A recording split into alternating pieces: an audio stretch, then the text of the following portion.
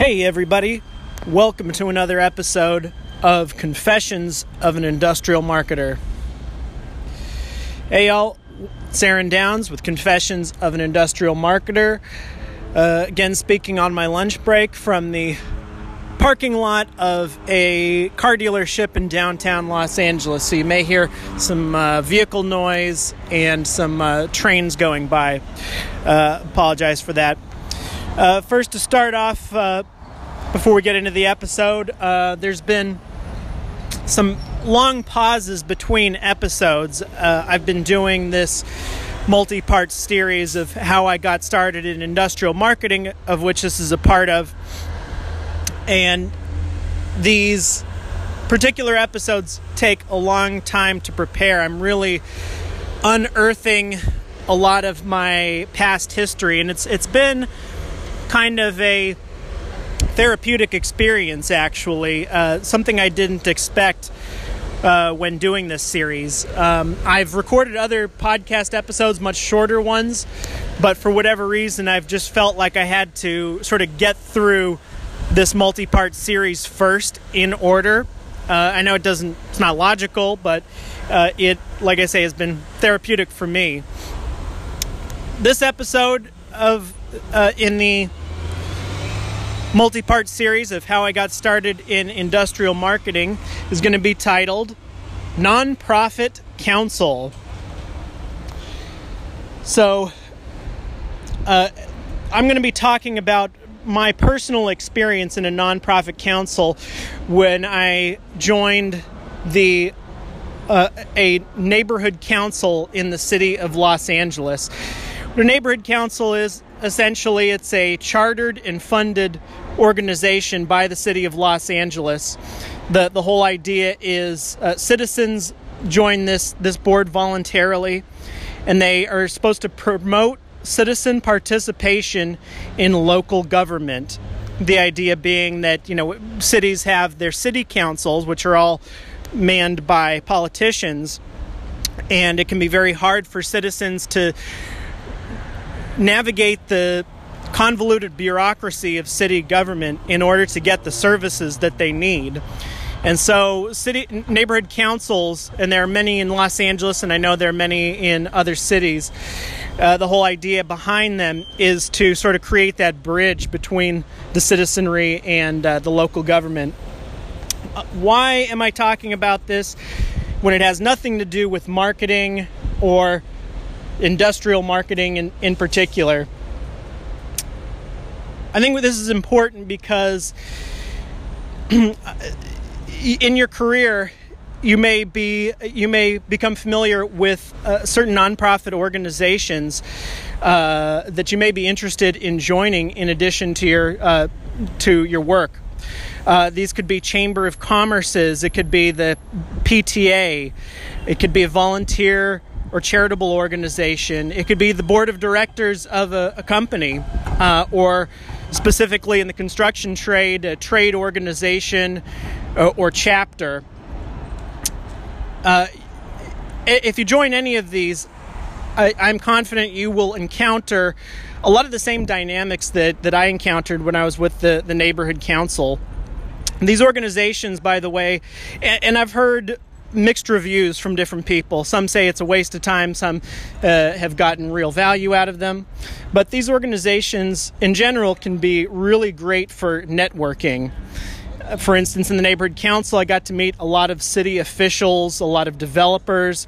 You get to interact with law enforcement, community activists, and, just really have the chance to bring in more people into your network, varied types of people in completely different industries that can be very beneficial to your career.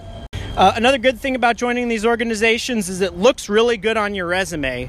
Remember how in high school when everybody said, you can't just get good grades, you also have to have shown some initiative, being a member or running clubs and things like this. It just is a nice thing to have on your resume, and especially if you're starting out, employers aren't really giving you the time of day yet. Joining an organization like this can actually, if you keep your ears open for opportunities, can really add some nice bullet points to your resume. Another thing about joining one of these organizations is you learn how to steer committees and set agendas. This may not sound off the bat like something that is advantageous to your career, but think about it. If you were to start, say, like a marketing council or a customer service council or something at your company, knowing how to keep time and keep people on point and hit all of your agenda points is a real big plus. A good quiver in your arrow in your quiver of skills that you can bring to the table. So, all right, let's get into sort of my trajectory during this time, and then I'll end the episode with just some lessons, some nuggets that I've learned from this experience. Okay. So it was early 2014, as you recall from the past episode. I was living in East Hollywood. I took a 2-week vacation. I know, by the way, I was also still working at the lighting company at this time. Do you remember from 2 episodes ago, I think? I returned from a 2-week stay in New Orleans. Got to see the city, hang out with a friend from the Navy, got to experience Mardi Gras.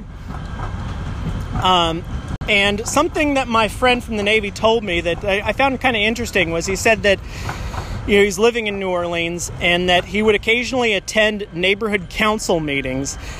And I thought this was so interesting because my friend is not a civically minded person at all. Something about that idea of being part of something more local appealed to me for some reason. And when I got back from this trip, coincidentally, I got a postcard in my mailbox that was announcing the elections for our local neighborhood council in the area. And I thought, this might, I was still a budding screenwriter at the time. I thought, hey, this might be a good fodder for like an Office style docu comedy, something that I could write about. So I attended a couple of meetings. They were held at this place called the Assistance League. And the way that these meetings looked was there was a table at front where I think about 7 board members sat, and these were volunteers that worked on the neighborhood council. And then there would be chairs out for the public to join and watch the show go down and provide comment or complaints or what have you. Right off the bat, they were desperate for people. In each of the meetings that I went to, they kept saying, we need, anybody out there, we need a treasurer, we need a secretary, we need people on the outreach committee.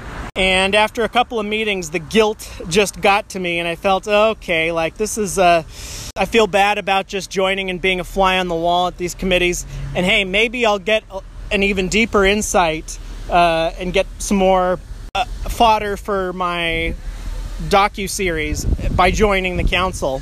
And the way you join is basically you express interest, and they send you some training from Empower LA, which is the city organization that runs the neighborhood councils. And you basically have to take a funding and an ethics video training, and then sign off that you understood the contents.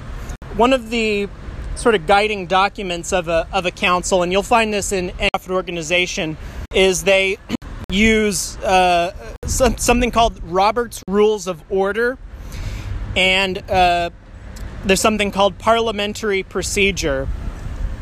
These are some good reading material you should browse through if you ever join a committee, because it will lay out basically the way that you should present arguments, the way that you can comment, the proper ways to have discourse. The neighborhood council had a monthly board meeting or executive meeting once a month, and that would be to cover pretty much like all topics on the agenda. And then there would be smaller subcommittee meetings, and most likely any organization that you join is also going to have small subcommittee meetings that have a more focused. There are also maybe at times what are called ad hoc committees, which are temporary committees that may be set up for a very specific purpose. One dynamic about neighborhood councils that's maybe different from trade organizations or other things that you join was we had to follow some very strict rules. We basically had to follow the same rules as the city council. If an irate citizen were to be vocal about the fact that you're not properly posting your agendas, they could complain to the city, and you'd get in some hot waters. Every fiscal year, provide like an estimated budget and account for everything we spent in the prior year. And if we didn't do any of these things and a whole myriad of other stipulations in our bylaws, it was actually possible for the city to decertify the council. One of the most interesting subcommittees in the neighborhood council, and this is especially interesting for you, those of you who are in the building trade or construction trade, was that plum committee, the Planning and Land Use Management Committee. At these meetings, a lot of times building developers would come in and they would present their project, and they'd have the big whiteboard out and show you the pretty drawing of what their development is going to look like, with nice, happy white people walking dogs and pushing strollers outside.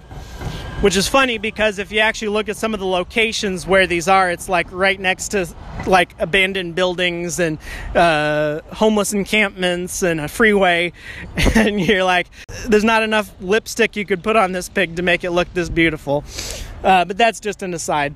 There was also the chance for public comment. People could come in and ask the developers, and a lot of times it was incumbent on the developers to go to these meetings, so it wasn't necessarily voluntary.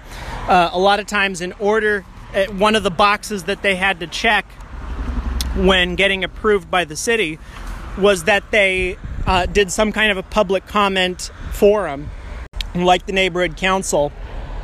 And another great thing you learn from the Plum Committee is you learn about zoning. You learn how the developer's process goes. Every single project, doesn't matter what, developers are always trying to get what are called variances, which are essentially, in a nutshell, the city and the county have certain laws in effect saying you've got to have this much sidewalk space, and you've got to have this much green space, and you have to be within these environmental guidelines and spatial guidelines. In other words, you couldn't build like a high-rise in the middle of a residential street that had a bunch of one-story and two-story buildings. It was called going against the prevailing design of the neighborhood. But developers were always trying to get variances, saying, oh, well, we'll employ this many local tradesmen, and we'll donate this, and we'll, the sidewalk is owned by the city, but we'll fix up the sidewalk if we can get, make the building X% larger, X% taller, make the setback a little shorter, have fewer trees, all this stuff. As some of you probably know, developers are really smart. They've been in this game for a long time. They'll always ask for much more than they actually plan to build.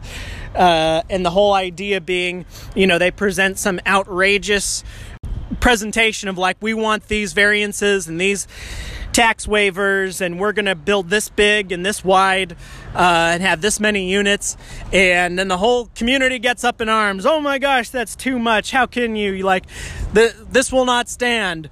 And the developer will go, okay, well, let us go back to the drawing board. And then they'll come back with the design that they actually had in mind. But the idea being that they're working with the community and listening to the community. Very interesting game. So if you can ever, if your committee has any kind of a planning or land use subcommittee, I encourage you to be a part of it, especially if you're in the building trade. Let's get to funding. So depending on the nonprofit organization that you join, they may or may not have a budget. Some may actually have to raise funds, so that could be a much bigger component of the organization that you join, which is just like going out and fundraising and getting donations and stuff like that. With the neighborhood council, though, because it was a city chartered organization, we actually had a budget, and a pretty sizable budget to boot. Every year they'd give us an allotment of $35,000 in which we could spend in the whole fiscal year. Now, it wasn't all up front, but it was a considerable amount. Surprisingly enough, at the end of every year, it was like the same cycle would start up. We'd basically rush to spend as much of our money as possible, and we would literally only spend $5,000 or $10,000 of our budget every year. And so at the end of the year, we're like, oh, let's get pens, let's get postcards, let's get tablecloths, let's get signs, let's just spend so we can, because the way city budgets work often is that if you continually don't spend your allotted amount, they give you less the next year. So that's how that game is played. The intricacies of our funding process were anything under, I believe it was $1,000 or $2,000, could be spent on the company on the purchase card, and the chairman, who is like the leader of the committee, is the one that holds the purchase card. Now, he or she can't spend as they want. They have to go through a whole process. For instance, let's say you wanted a banner or a sign or something like that. You would have to first make sure it gets put in the agenda for the upcoming meeting. Then you have the meeting and all of the board members vote whether they want to approve this funding request. And once it's approved, then you have to fill out a funding request form, and you have to send it into Empower LA, and that was the process. Anything above that $2,000 bracket kind of goes into a separate category. So, for instance, let's say you want to get your a new website design, and the vendor charges whatever, $20,000, $10,000, $5,000. It has to go through a much more complicated process, of which the City of LA comptroller's office, or one of those offices, has to write a check to the vendor, a physical check, very old school, and then has to draft a contract with that vendor. So a much more convoluted and time-consuming process. Now, I seemed to have this this perception that if you approved funding for something at the meeting, that it sort of just magically got taken care of later. And like most of us would, we put in so many funding requests throughout the years, and most of them never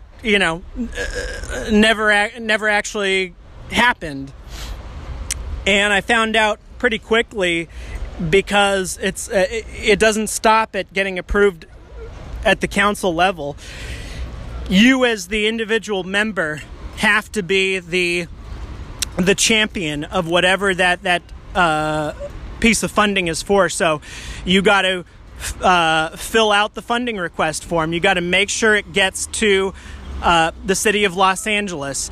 You got to follow up with them and make sure, hey, how's this process going?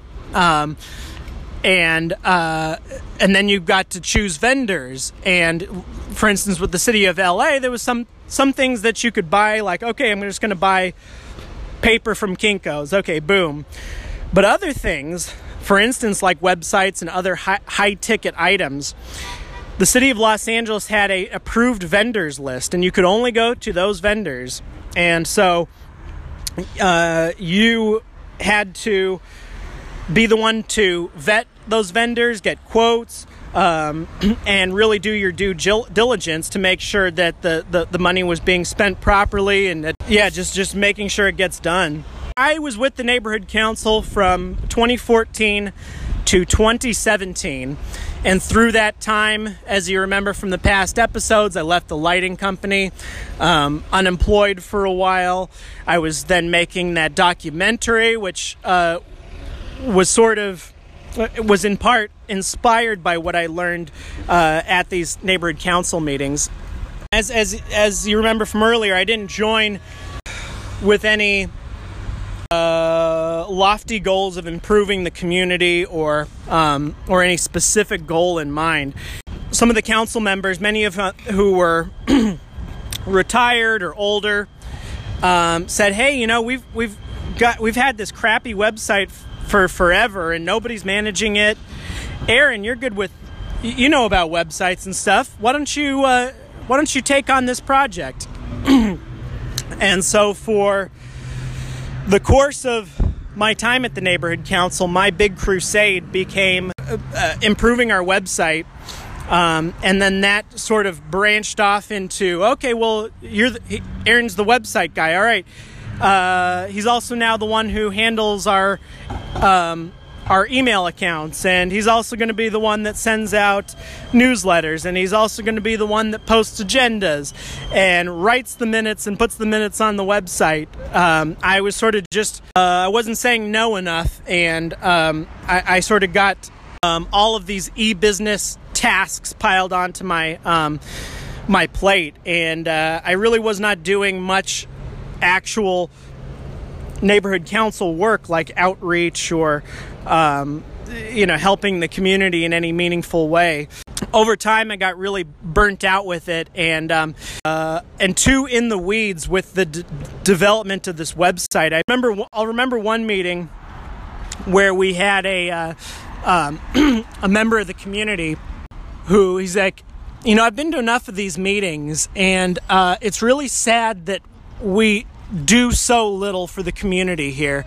It seems like there's always these big projects, and it's like trying to perfect a painting, and we never call the painting finished. We're just continually tearing it down and repainting it and rethinking it, and I don't know, that kind of stuck with me, that how much time and effort I was putting into the website and getting us better audio-visual equipment. And anyway, I kind of joined for the wrong reasons. I learned a lot, met a lot of interesting people, but ultimately it wasn't serving me, and it was, again, just taking up a lot of my time. Excuse me.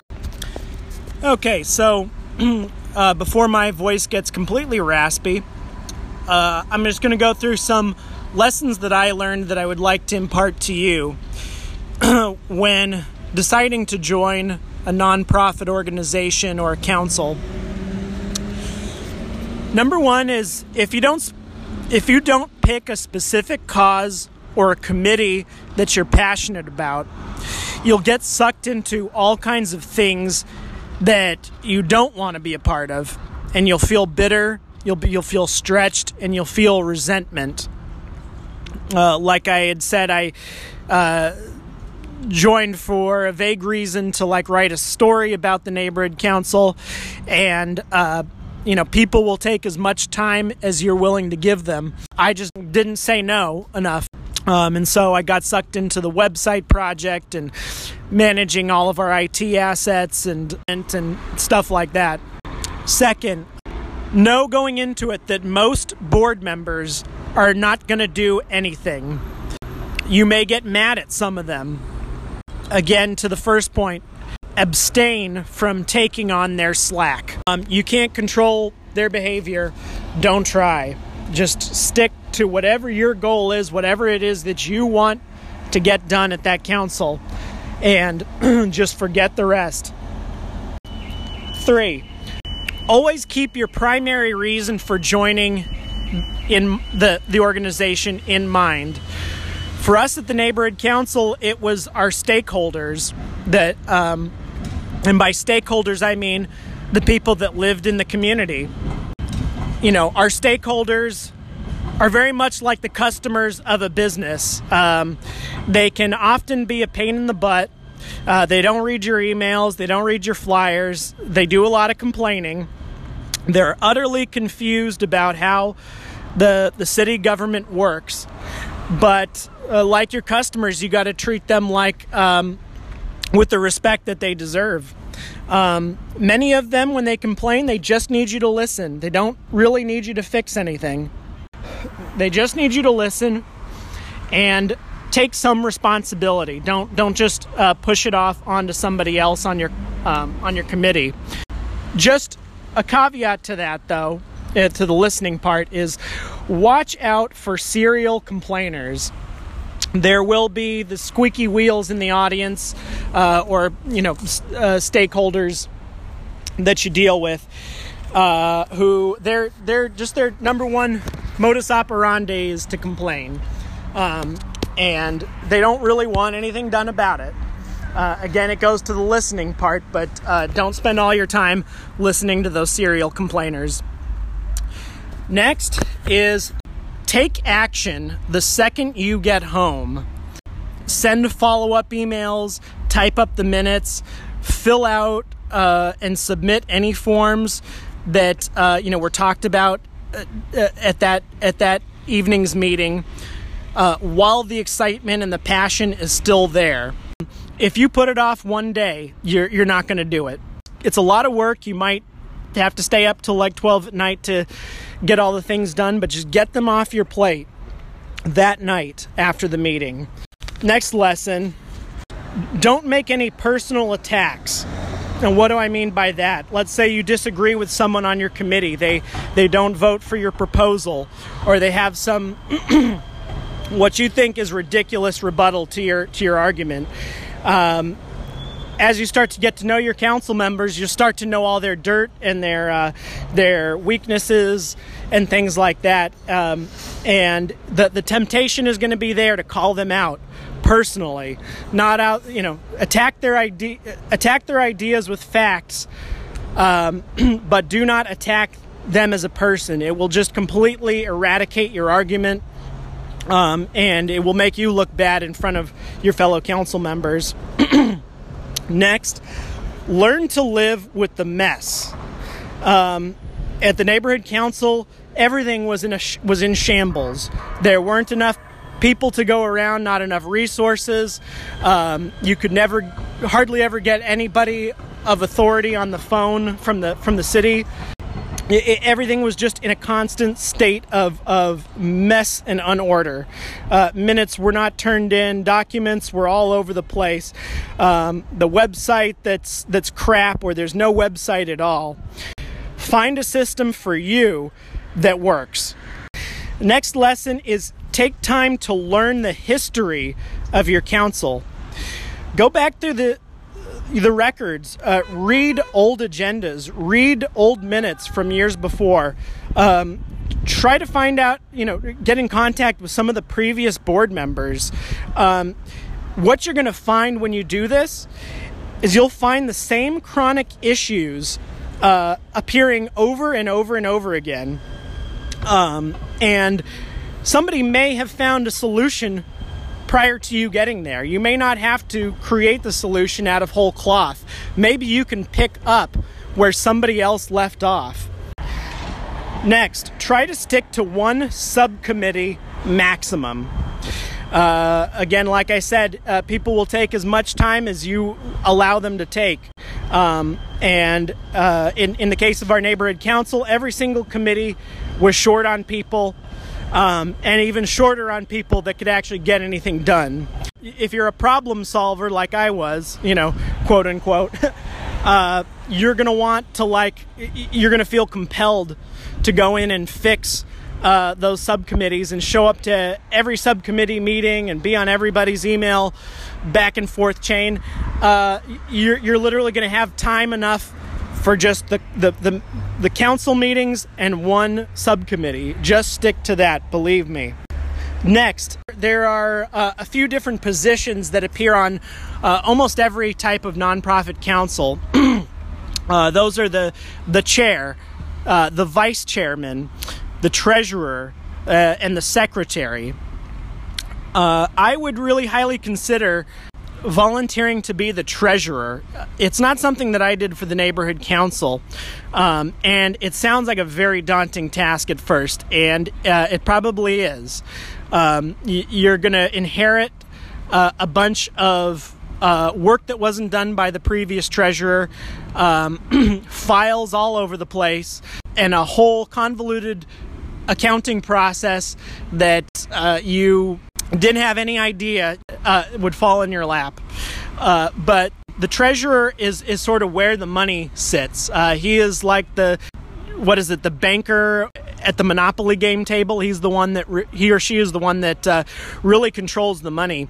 And so you're going to really learn how things get done. Everybody's going to praise you because nobody wants the treasurer job. And they'll all understand that you can't volunteer for more stuff because you're dealing with the budget. I've probably already covered this, but keep your guilty conscience in check. Everybody's going to want to pull you in different directions and try to lay a guilt trip on you. Your stakeholders will tell you that your council is not doing enough for them, and you'll want to open your arm and your heart to them. Stay in your lane. Concentrate on that one thing that is going to add value to your resume and to the ultimate mission of the committee or council that you're on. And the last part is just get familiar with Robert's Rules of Order and get familiar with your committee's bylaws. Bylaws, I don't think I went into detail much about them, but these are basically the specific laws that govern your council.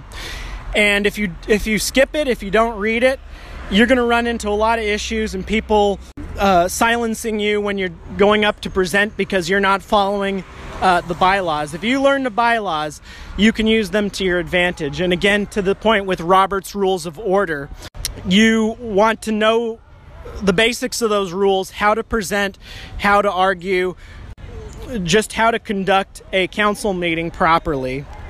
And that is it for the episode. I really hope that there were a few nuggets that you can take home with you. It feels like there's so much more that I want to tell about this experience, and I've only scratched the surface.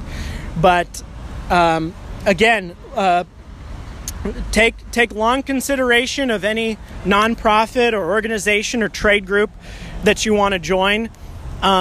Be absolutely certain of what you want to do in that council and stay focused on it. And know that, if it becomes too much for you, you can always stand down, and you're only beholden to yourself. Anyway, this has been another chapter in the series, How I Got Started in Industrial Marketing. This has been Aaron Downs with Confessions of an Industrial